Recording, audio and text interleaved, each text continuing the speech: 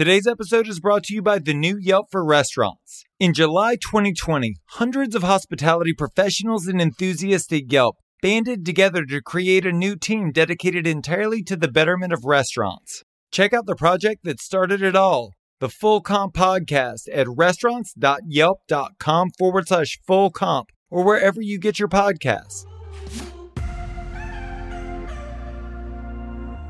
Welcome to Restaurant Marketing School. I'm Josh Kopel, a Michelin-rated restaurateur. Together with famed digital marketer Eric Siu, we're unpacking the tools and tactics used by million-dollar marketing agencies to help you grow your restaurant.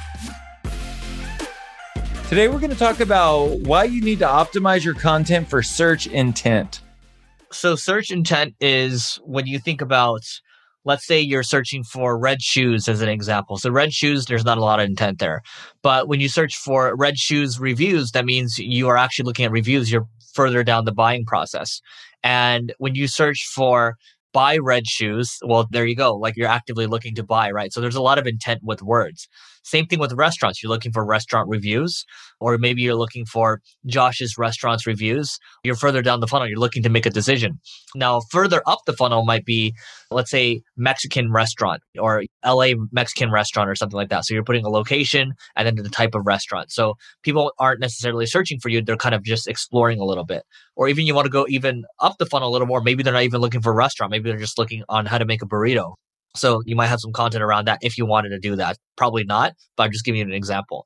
So what I would say is thinking about when you're creating your content for search intent, because local SEO matters a lot, and then people are going to be searching a lot for stuff, is how do you have pages on your website that are dedicated to what people are searching for? So you can use a tool like Ubersuggest or Ahrefs to look for what people are looking for in a certain area, and then you can optimize for those keywords. You can also be talking to your customers. What was your favorite thing? What do you like the most about this restaurant? Blah, blah, blah. Or even look at your Yelp reviews. What are people saying on Yelp? What are people saying on Google My Business? And then you optimize for those keywords. So when people are searching for it, then you're going to be ranking for it.